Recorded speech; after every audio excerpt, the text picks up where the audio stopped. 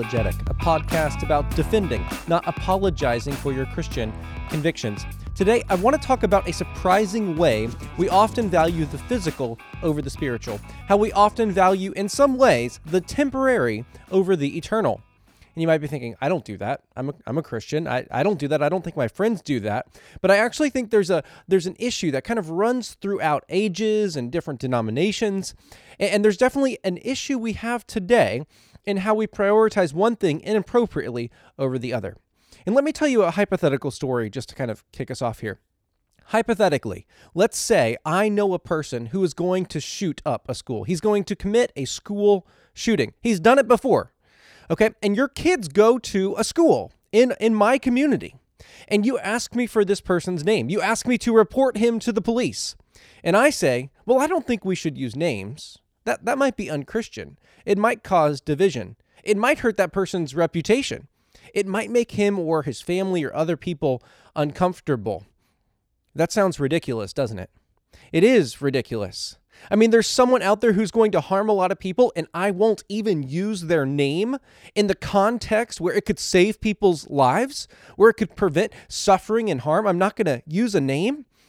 You don't even probably have a mental category for that. Now, I do want to reiterate, this is incredibly hypothetical. This is not true. It's just a thought exercise. Okay, I do not know such a person. But I think it's a helpful kind of mind thought experiment for us, right? If I knew someone who was going to harm a lot of people, I would have a moral responsibility to tell other people, to warn them, to save them, to plead with them, to leave whatever area where this guy was going to go, to tell the authorities, right? Well, why don't we respond that way when it comes to false teaching?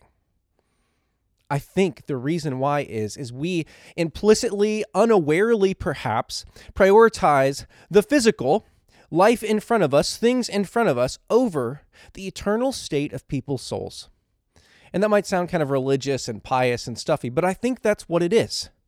Because what's more important here, right? The physical state of someone, their health, or their eternal state? Well, both are really important, and in different areas of culture today, both are actually under assault. But what's more important is a person's eternal destiny.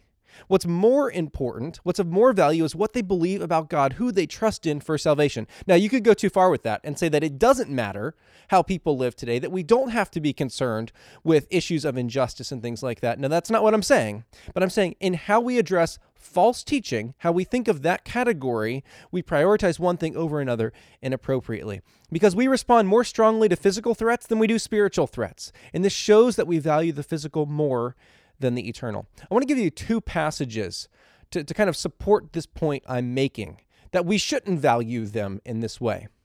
Consider Matthew 10:28. Jesus says, "Don't be afraid of those who kill the body, but cannot kill the soul. Instead, fear the one who is able to destroy both soul and body in hell." He's saying here that one thing has primacy over the other. The soul, the one who can judge the soul, that matters. Right? He's saying, so your physical health, yes, you may sacrifice that. You may lose that. But what we really need to be concerned with is not the person on this earth in a temporary sense who could harm us physically. We need to be concerned with the one who will judge us at the end of time. Well, if we need, as individuals, to be concerned with the state of our souls because there is a judgment coming, doesn't that mean everyone else needs to be concerned with their souls because there's a judgment coming? Yes. And in the same way, Jesus should be telling us we should be very concerned with the eternal state of every single person with whom we have influence. That our actions have eternal consequences. And as much as they have positive consequences, that's good, but we need to really care about the extent of our actions today that we take here and the responsibility and realms we have that have eternal consequences. We need to be fearful because a judgment is coming for how we use our influence.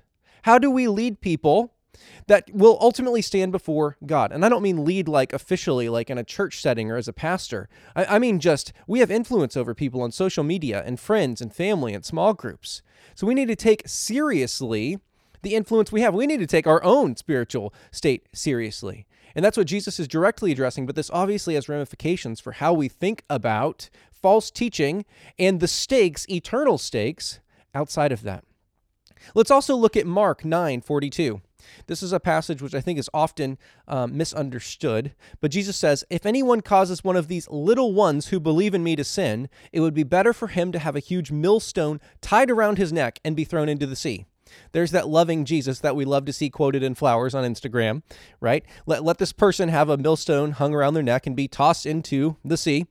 But what's he saying? If anyone causes one of these little ones who believe in me.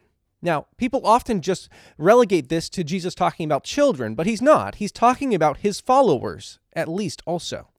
And he's saying if someone is going to make a follower of his stumble, that lead them into sin, then that person, it would be better for them to have a millstone hung around their neck and be tossed into a lake. In other words, it'd be better for that person to drown. Now, you might say, well, that's just poetic language. It's just figurative language. Well, in some ways, it might be. But why is he using such strong language? Because he wants to make a weak point? No, we use strong language to make a strong point. And Jesus is saying that it would be better for them to have a physical consequence for this thing they've done because the eternal consequence is very high. And yet, how do we think about false teaching? Well, it might be okay to listen to, such and such a teacher, but just watch out for this thing, they say, or it's okay if you go to this other religion, okay, or listen to a teacher who has a different understanding of the gospel on essentials, because they're encouraging. They say other things that are helpful, or they agree with us on morality or politics or certain things. Why would we ever say that if we're encouraging people to walk into a minefield? Why would we ever recommend a teacher if the other things they teach, besides the things we're recommending them for, could harm someone's soul, could cause a little one to stumble into sin? Now, what I'm not talking about here, to be clear, is people who just disagree on different doctrinal points. So I'm not talking about people who disagree on spiritual gifts or the end times and stuff like that. I'm talking about disagreements on the nature of the gospel and who God is and who Jesus is, like essentials to the Christian faith and orthodoxy. Why would we ever recommend or tolerate someone who disagrees on those things, who teaches contrary to those things? Why would we speak of the things that they say that are encouraging if they have all of these other things? I'm not going to talk about a school shooter in a way that's positive and say, well, he's got a great sense of humor.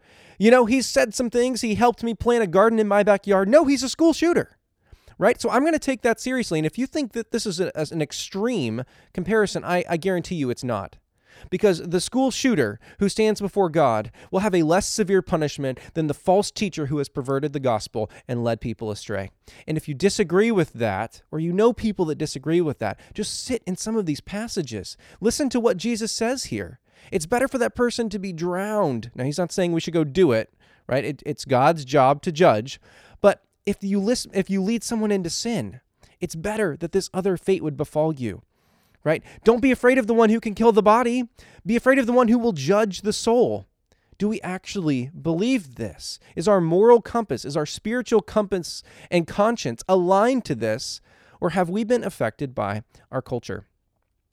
Almost every one of Paul's and Peter's letters address false teaching. John's too. They use names. They explicitly talk about issues. They are warning people. Why? Because their eternal destiny is at stake. They plead with people. And yet, if we say something perhaps on social media about teaching, not about the person, but about the person's teaching, and yes, it is appropriate to use a name. We just cited the fact that the inspired apostles use names. Jesus uses names. If we do that often, it's like, well, why are you being divisive? Why are you causing disunity? That's not probably fitting for Christians to act. That's not nice. Well, what do you do if you apply all of those criteria that you just tossed out as a criticism against what the inspired apostles and Jesus do? They don't fit. And just as an aside, if you criticize someone publicly for criticizing someone else publicly, you're doing the same thing that you're condemning them of doing. It's kind of hypocritical, but that's a different point. My point here is simply, we would be much more up in arms about someone who is endangering people's physical lives than their spiritual lives. And our moral compasses there are backwards. They're not formed by what we read in Scripture.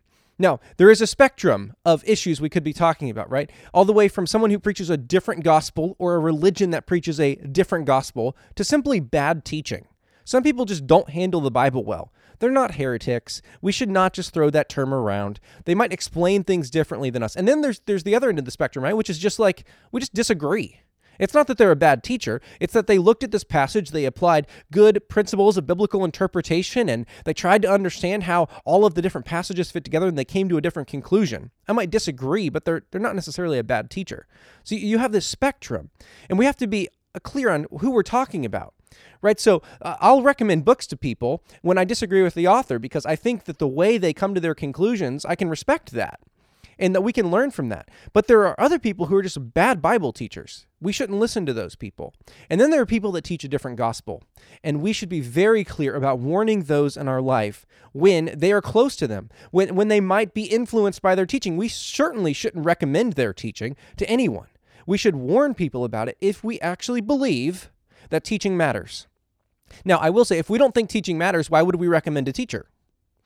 Right? So we implicitly are affirming that teaching matters when we recommend anyone. And if teaching matters, then good teaching matters. So why would we ever recommend a bad teacher? Life is too short and the stakes are too high to listen to bad teachers, to listen to teachers who teach false gospels or don't handle the scriptures well. I mean, it's like I've just kind of gotten in the habit of saying life's too short to read bad books. Like, don't read a bad book. Don't listen to a bad teacher. It would be much better for us, as a friend of mine has started recommending, Hunter Levine, he's been on the podcast before, instead of like telling everyone what they shouldn't read, he just recommends things that they should read. I think that's great. I think we could stand to have a lot more people reading a lot of the same sorts of books, so we have a common vocabulary and way of seeing problems. It won't mean we all agree, but we can, have different things in common to approach issues from a common standpoint. I think that would be great. So recommend good things for people if you have influence. Don't tolerate bad teaching. Don't just share something because it's encouraging if it could lead people to the teacher who's a bad teacher. And yes, bad teachers often say things that are true. False prophets, false teachers often say things that are at least partially true. Right? God can draw a straight line with a crooked stick, but that doesn't mean we should recommend that crooked stick. Okay? Find the teaching on the lips of someone who is a straight stick, so to speak. And that metaphor is kind of falling apart, so I'm going to move on. Now, maybe you're tracking with me. This is not a problem you have. Maybe you don't kind of misbalance and misvalue the spiritual and the physical and those sorts of things. But I guarantee you know people who do. Every time I have preached and addressed false teaching when appropriate in the passage that has modern day equivalents, and I've addressed it by name, people are bothered. It has always confused me that this is the case. One, it's the pattern of Scripture that this is what you do, right? You're warning people about the dangers out there that have influence. Now, anyone can find an example of someone to harp on when they're giving a sermon or a talk. My point is, when it's appropriate, when people you believe in your congregation or small group or friend circle are being influenced by someone, you should address it. I've also had people tell me, I've had one person say to me, I don't know why you address the prosperity gospel so much. Do you think that's actually a problem in our circles? And I said, yeah, I do. And by the end of that conversation, the person actually admitted that they find encouraging a prosperity teacher. So it's like, yes, I actually think it's an issue. I think it's probably an issue in this conversation too. We have to take seriously teaching, right? So if teaching is important enough to listen to and recommend, it's certainly important enough to get right. Most people would use force if someone broke into their home. They would protect their family with whatever they could. They would warn other people if the intruder that threatened their lives ran out and was not captured. Why would we not prioritize all the more what we say and how we think about teaching? We need to constantly be discerning with what we listen to, how we hear other people, including me. You should always be evaluating what I say in light of Scripture. Take every thought captive to the knowledge of Christ. Compare it to what the Scriptures say. See if it makes sense and accords with the Bible. But at the end of the day, we need to have our moral compasses informed by what the Scriptures say.